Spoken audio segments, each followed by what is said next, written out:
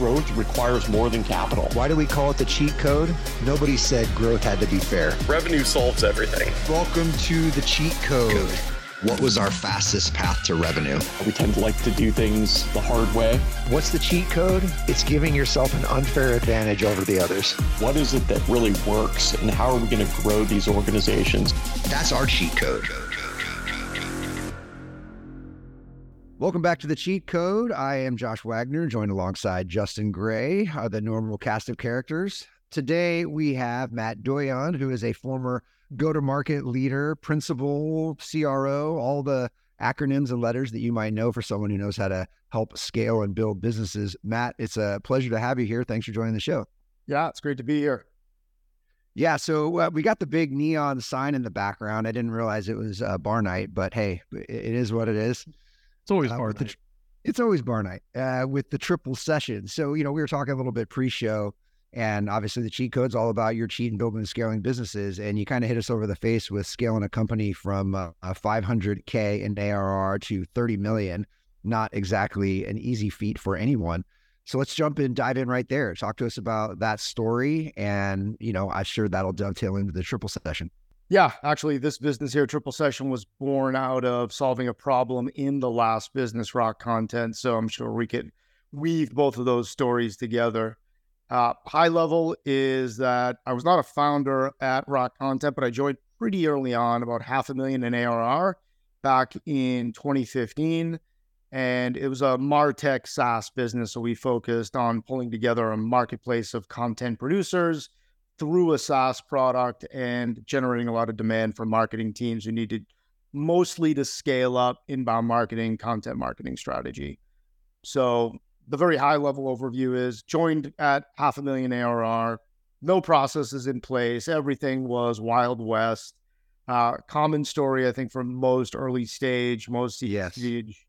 Had to put in a lot of the playbooks. I came from HubSpot right before that and had the opportunity to work at HubSpot right alongside Mark Roberge and some of the other founders that were there, and really learned at what I consider to be the hands of the masters when it comes to scaling up a go-to-market, especially in that era, 2015, 16, in that space, MarTech. So, great artists steal, and I stole a lot from what I learned at HubSpot back when I was there in 2012, 13, 14, 15, and really just modified it, tweaked it, plugged it into Rock, and it got us to 10 million really by recycling a lot of those best practices that I had learned at HubSpot and just formatting them to Rock. And then around 10 million, things got interesting. Things started to plateau a little bit. So that's where a bit of innovation had to come in with how we took things to the next level. Well, before we even get it too deep into the 10 million, let's take a step back. A lot of this audience is early stage, right? And that 500K of ARR is super familiar. So you said nothing was there. The cupboard was bare. Talk to us about some of those first steps that you take as a leader to really get the ship moving. I mean, from 500K to 10 million is a big jump on its own, right? So talk to us a little bit about what's happening in that stage in your world. Yeah. And just for some context in terms of lack of resources, which I look back on as a great thing at that time, we had only raised 1.5 million up through 5 million in ARR, which today is pretty lean. Fairly capital efficient. Yeah. And then we had only raised 4 million by the time we got to 10 million. So those numbers are kind of backwards in most organizations. Usually raise 10 to get to 4. So we had. What do you attribute that success to, right? Like, as you said, it's a pretty lean business. Yeah. So a lot of it is what we needed to put in place. And again, formatting a lot of what I had learned at HubSpot to the Rock environment. So first I was leading initially just the sales team. So there were 5 people in sales. Eventually we scaled it up to over 60 before I exited. But with those first 5 and then 10, 15, we had to put in just some basic blocking and tackling. So what did that look like? Setting up the sales process built on top of a buyer's journey, really nailing down our persona, our ICP, and really having a customer-focused model where the process was built to move the customers through it at their scale, at their time, and really deliver the value messaging appropriately. So that first system of process started there. I made a common mistake earlier, which I had to come back and correct. I always thought system 2 from there was people. Great, we have a process. Now let's go add people and start scaling by hiring great people. That I learned later is system 3. System 2 is demand gen. If you don't know how to feed all those people, don't go hiring them. And as we started to scale up and really get caught up with demand gen and then surpassing it, then it became to the point where, okay, we overhired and now I don't know how to feed all these souls that are on the SS Rock content. So putting in a lot of the demand gen systems that went beyond inbound was critical for us as we started to grow and diversify. Systems on hiring, this is key, and this was a big learning from Rock and some other organizations I was at. You're only as good as the people that you invite along with you on the crazy journey that you're going to be in an early stage startup. The best thing you could do is hire great people, and the worst thing that you could do is hire the wrong people. And you benefit greatly when you hire well, and you pay dearly when you don't. And because of that, you have to put a lot of thought and planning and foresight into what a great member of a team looks like at your stage in a specific role. And that's a moving target. It moves by stage and it moves as the roles change. So you have to revisit what that ICP, ideal candidate profile, looks like repeatedly. I would say at least on an annual basis, open that book up as you're scaling up and say, okay, do these criteria still match the stage and role that we're at? It's virtually like product market fit. You have a different market internally at different stages, and your market are the people that you're bringing on with you. So you got to be careful there. That feels like a good episode. Yeah, I was going to say, I want to dive in on that because I was talking with John Boucher from Stage 2 yesterday at lunch, and like we were both kind of griping about how difficult it seems for seed stage, early stage founders to hire great sales talent. And you've got a blurb up on your LinkedIn that I love, which is, I think it says like you were pre-conditioned to, ask good questions. Like, and I think that is quite frankly the challenge that I see with a lot of, quote unquote sales professionals, i.e. like they just don't do really deep discovery and truly listen at what the client's telling them. They try to become an expert, right? And this is kind of an epidemic, I think, within sales. We've got all these tools. Everyone wants to, be the first to get a message in front of someone, but when they do get in front of that buyer, they really struggle to, understand that business. And quite frankly, like take the role of the idiot on the call, like explain everything to me, explain your business, explain how you're buying this, what's important to you. And I'm curious number one, what do you think gave you that predisposition? And number two, how does that translate to how you think about sales talent and go-to-market teams? Yeah, if you asked me 15 years ago, is sales taught or is it inborn? Is it nature or nurture? And I would have said, it's nature, and very little of it is nurture. If you asked me 10 years ago, I said, it's probably a coin toss, 50-50. Ask me today, 90% is learned, 10% is just the natural hardwiring.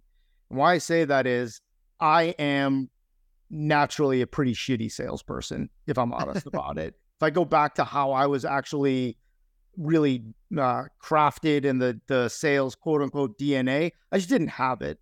I don't really enjoy social interaction too much. I'm introverted by nature, which surprises most people because I like to sell now.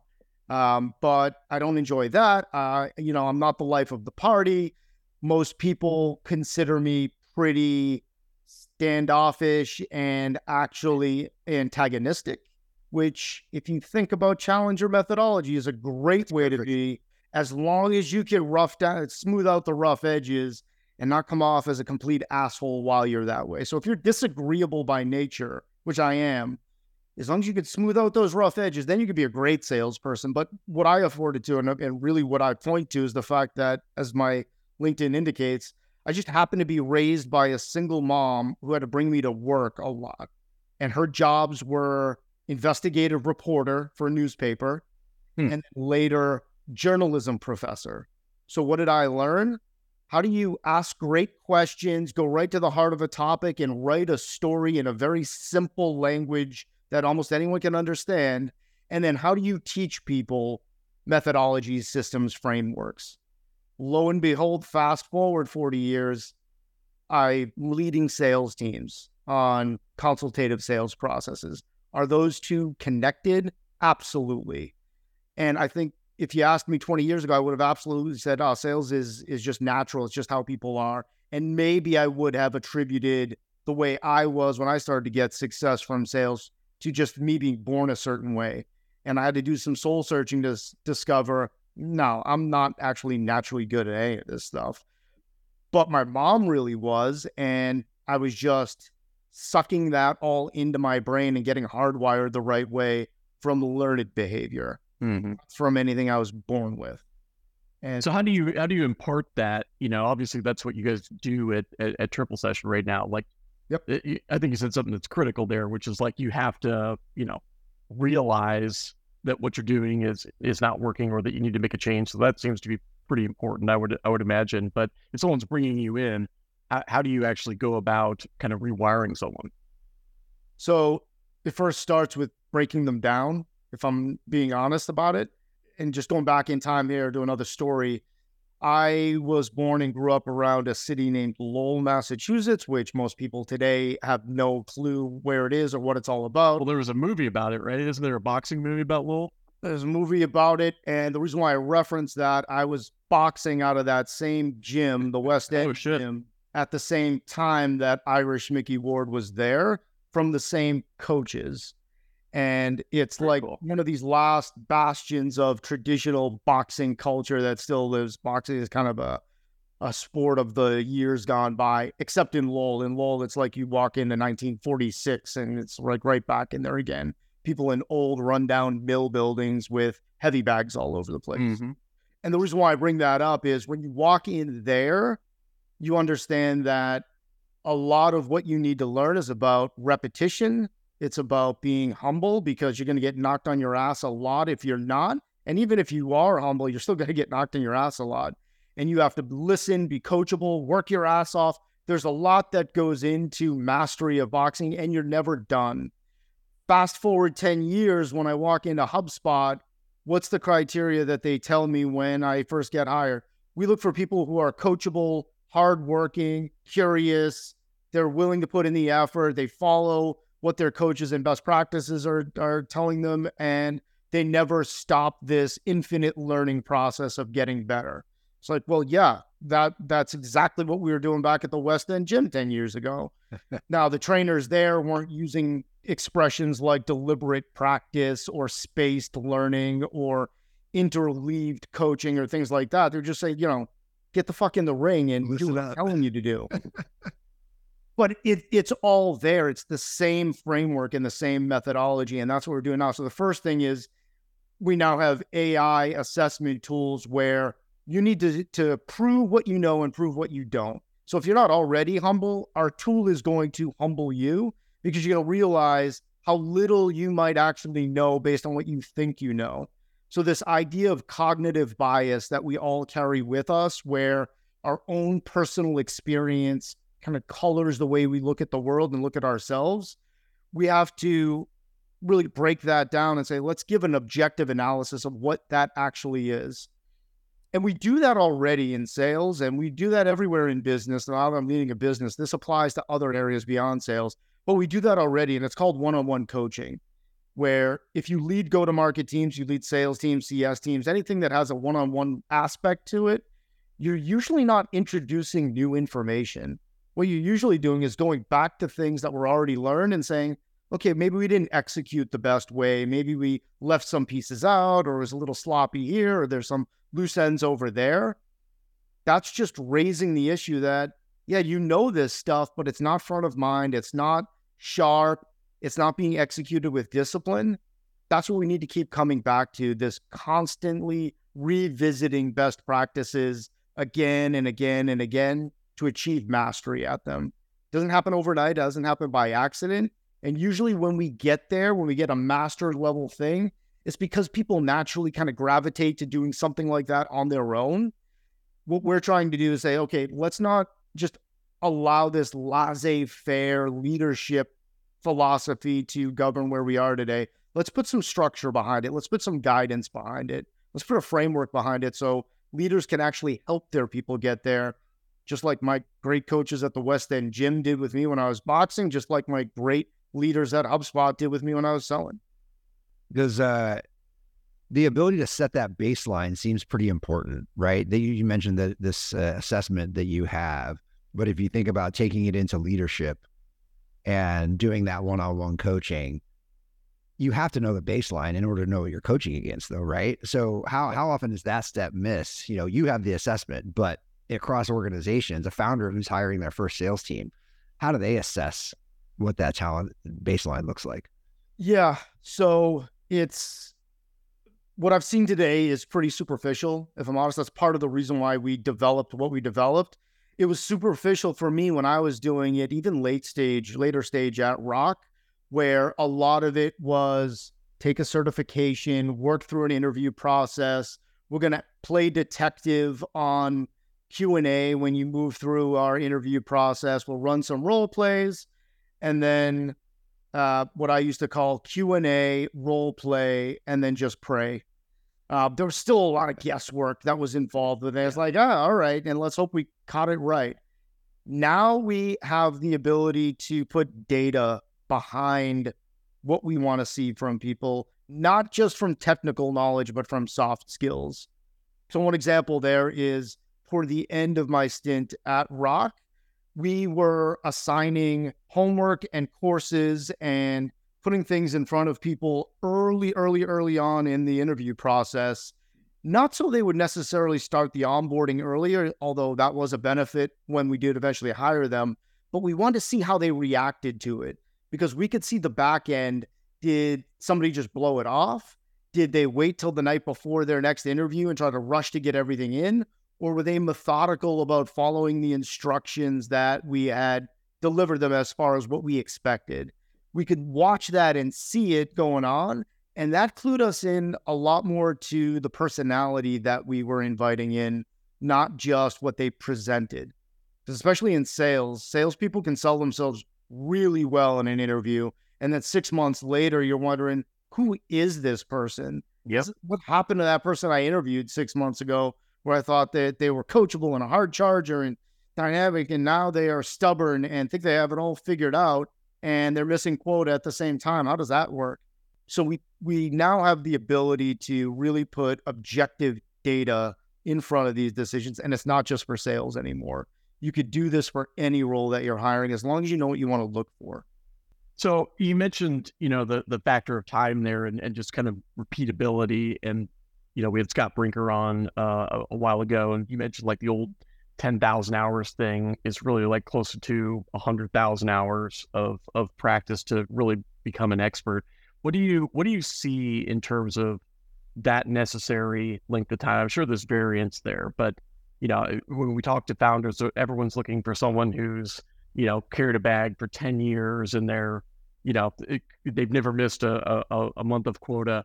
What does it actually take in terms of practice to up level those skill sets? It's hard to say that there's a one fit. So I hate the expression 10,000 hours, right? Why is that? It actually didn't come from Malcolm Gladwell originally. It came from a guy named Anders Ericsson who wrote this book, Peak, years before, and Gladwell referenced Peak. And what Ericsson talked about is generally this baseline of 10,000 hours kept coming up, but that's all it was, this general idea. But when you're looking to sell books, these general nuanced ideas, they sell at the peak level. And then when you say, no, it's 10,000 hours, then you sell at the Malcolm Gladwell level because you simplify the concept, right? The reality is that it's messy and everybody is different, and some people catch things faster than others, and you really have to personalize everything. So one trend that we're tracking very closely right now at Triple Session is this merger between sales leadership, sales enablement, and sales operations. And we're really pushing this narrative as well that Sales enablement is great because it's broad-based. They have all the data, they have all the information, training material, but they don't customize really well. Sales leadership customizes great. They one-on-one, they coach, they know exactly who the individual is and where they are. They just don't scale training really well. And if you put those two people together, those two groups together, and then you stick operations in there from a data perspective, and you let the numbers overrule what impulse is as far as where people should spend their time, now you can put together a system where operations tells me data-driven what I need to work on that's going to get me the best return on investment.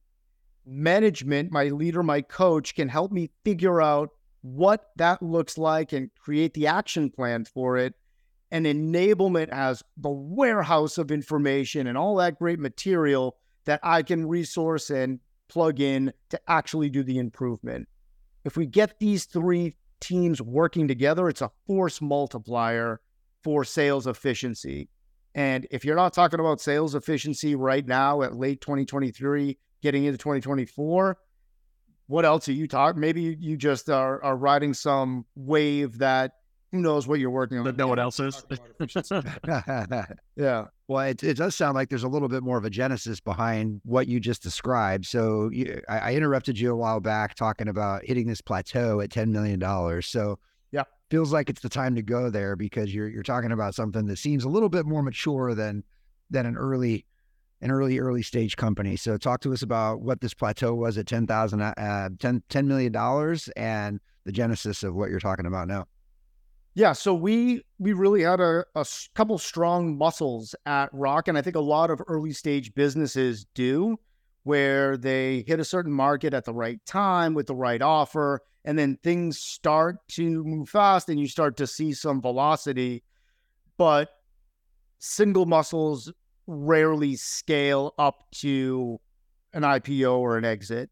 What typically happens is you exhaust it and then you have to look for other channels. And that was certainly the trail that Rock followed, where we were hitting an inbound generated market at the right time with the right audience. Inbound had already matured by the time we were really getting going in 2015, but content which fueled inbound was showing up as the internal problem for scaling inbound. It's like, all right, great, I got inbound, we're scaling it now, and now I'm hitting this other challenge of content at scale. So we had the timing, and we used inbound effectively to pull in a lot of our own leads, but that only goes so far, especially when you move up market and you're looking to get to mid-market enterprise deals. You need to diversify, because if you just use one lever, it's just too risky to bet the entire business. And what we started to see was the efficiency in the team started to plateau and then drop, because there are only so many people you can stuff into an inbound lead flow until you start to lose some of those efficiencies. And the management style that I had was just, again, based on a lot of copy and paste on what I had learned before. And this really crystallized in the ongoing improvement one-on-one conversations that we are having internally, where it's still what I see in most sales organizations, which is either it's all just about pipeline. Hey, let's look at your deals. Let's see what's coming in. Let's try to strategize and get creative on winning them, which is great in the short term, but doesn't really structure any long-term repeatable value. You're just hoping that people are getting it when you do that. Or if you are actually working on skill building, which is more sustainable and long-term, it's usually this very open-ended, light, unstructured conversation, which is great. I'm glad we talked about it. Go get them, and let's come back next week. And nothing is written down. Nothing is measured. Nothing is revisited. There's limited accountability, and you essentially start from zero every time you have that next one-on-one. That's what I was doing for years at Rock, because it was working. But it was working not because of it. It was working in spite of that. It was working because we were really great at inbound and that sales motion, and it started to run out. So I furiously started to work and understanding what are the root causes of what's going on here? Where can we get better? How can we get productivity back? And with limited capital and not a lot of money to throw at the problem, we just had to figure out a new way of doing things. And I really looked at that conversation of one-on-ones that we were having and saw all of these gaps and weaknesses that I was doing and my managers were doing at that time that I had to solve. So gradually we started to build a framework and a process to tighten the screws on it and really start to capture a lot of the energy from one-on-one to the next. And that's where the 3x3 coaching came in. There's a huge benefit to that beyond just the seller. You know, we've talked about this before, especially as organizations scale to the spots where you're saying, you start to get this layered sales management, right? The frontline manager, the director, the VP, the CRO, and all these layers.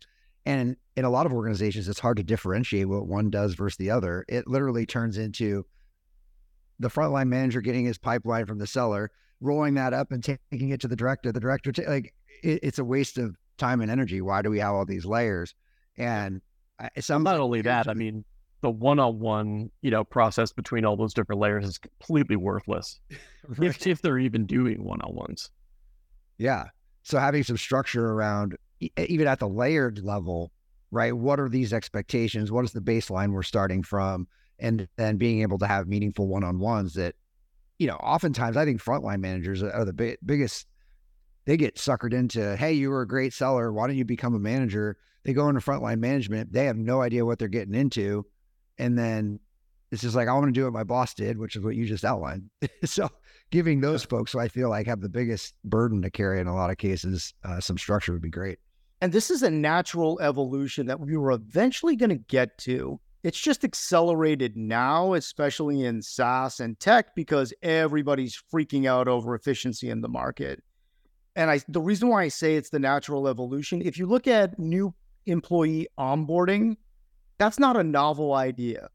It used to be, hey, we're going to hire great people and then just go sit in with people and figure it out. And then it wasn't long before we realized, well, we better give some structure and a framework and really upload the information that people need to be successful in this role and be very regimented, measure it, have onboarding exams, and really put a lot of structure so the person has the best chance of success in this role. We don't just want to hire and then lean back and say, okay, now it's up to you. But most organizations don't carry that forward. And once they graduate onboarding, then it's like, okay, so now it's up to you. And there's this great quote that everyone phrases where I'm going to butcher it, so I'm going to paraphrase, but we've all heard it. It's, if you want people to build ships, don't teach them how to collect wood and give them orders and do this. Teach them to long for the open ocean, something like that. I hate that quote. Not because it's entirely wrong, because it's half wrong. It's not just teach them to long for the ocean and don't teach them to gather wood and collect all that. Do both. Teach them to long for the ocean and have all that intrinsic motivation and the vision, and give them a guidebook to, and you want to collect wood, and here's where you want to get it, and here's the fastest way to do that. And so you don't stumble and go looking in the desert for the forest, go over here. Give them both. It's not an either or scenario. And when you do that, then you could trust that you've set someone up for long-term success. It's not set it and forget it. It's set it and keep revisiting it. And that's what people really need to maximize success, especially now with this new generation who's coming into the workforce. And we could have a whole podcast on generational dynamics and click into it. And I'm a Gen Xer, which means I will spend hours shitting all over baby boomers and millennials and Zoomers and everyone else. I was going to say, I feel like you just opened up a Pandora's box. How much time do we have here? Yeah. So in terms of productizing that motion, you guys have a methodology for this, right? You just walk through what is that methodology and what does that look like in, a day-to-day functional manner? Yeah. So we call 3x3 coaching. The first 3 is there's always something to work on, and we could typically bucket them into one of 3 categories: technical skills, professional skills, or personal skills. What's going to be best for you right now? In sales, technical skills are the core blocking and tackling, prospecting, discovery, demo, proposals, negotiating, this host of skills. And we have outlined dozens of them just in that vertical. Professional skills, which the universities still do a horrible job teaching us, things like time management and business acumen, communication skills. These are core to success for everyone in the professional world and sales professionals, of course. And then personal skills, emotional intelligence, growth mindset, balance. I mean, we got into things like sleep, diet, exercise. We had people that would go into all different directions. If you're really a leader of people, not just professionals, you have to have that as part of the conversation, because sometimes your people are just going to freak out and say, hey man, I'm really stressed and I just don't know how to handle it. My life is different now. I just had a kid and this is going on. I still have my quota hit and all this. What can I do here? I was like, okay, let's talk about stoicism, this great philosophy that's now been introduced to the workplace that might benefit you. And let's start to get you. Do you know anything about it? No, I don't know anything about it. Okay, let's work on that. That's a personal skill. But if you are leading salespeople, you don't really consider it. If you're leading people in sales, people in CS, people in HR, if you put the person first, you have to consider that. So the first three, technical, professional, personal, and then the other three in the 3x3 to really structure it on a recurring basis. Point of focus, you want to work on just one thing at a time. It's like tightening screws. You can tighten one screw at a time. You could try to tighten two at a time, really hard. Tightening three is impossible. So tighten one screw at a time, come up with a specific action plan together with your coach. And then the third piece, measurable results, and have that be the framework that you are going to document. And it's the player who owns that, not the coach. You have to build accountability for it. It's the player. They should be bringing the energy. They should be governing it. And the coach is just the guide, the Sherpa that's going to lead you to the top of the mountain. You're the one who's putting one foot in front of the other if you're the rep, the CSM, the HR coordinator, whoever you might be. And it's that. And you're doing that. You're doing that through every layer of the organization, right? Like it's not just salespeople. It's, managers, it's C-level, so on, so yeah. Makes total sense. I have my own coach who I hire externally, and I work on that process with him for myself, because it keeps me on track. It keeps me on pace. Hey, I got a life too. I got 3 kids. I got a business. I got, soccer practice and everything else that's going on. I'm not always going to keep this stuff organized and top of mind. I need a reference to come back to. I need a framework. I need a structure. And this is just making life a lot more simple and a lot more organized when we're talking about ongoing improvement as a system. I started in sales with it in 2017. After a couple of years doing that, I folded in the customer success and account management team. A year later, services was added to it.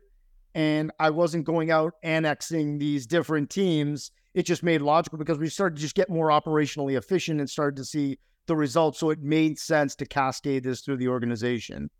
So, and now running the entire organization at Triple Session, which is still pretty small, I use this in marketing. I use this in product. I use this in development. This is the system of record that we use for ongoing improvement with every role.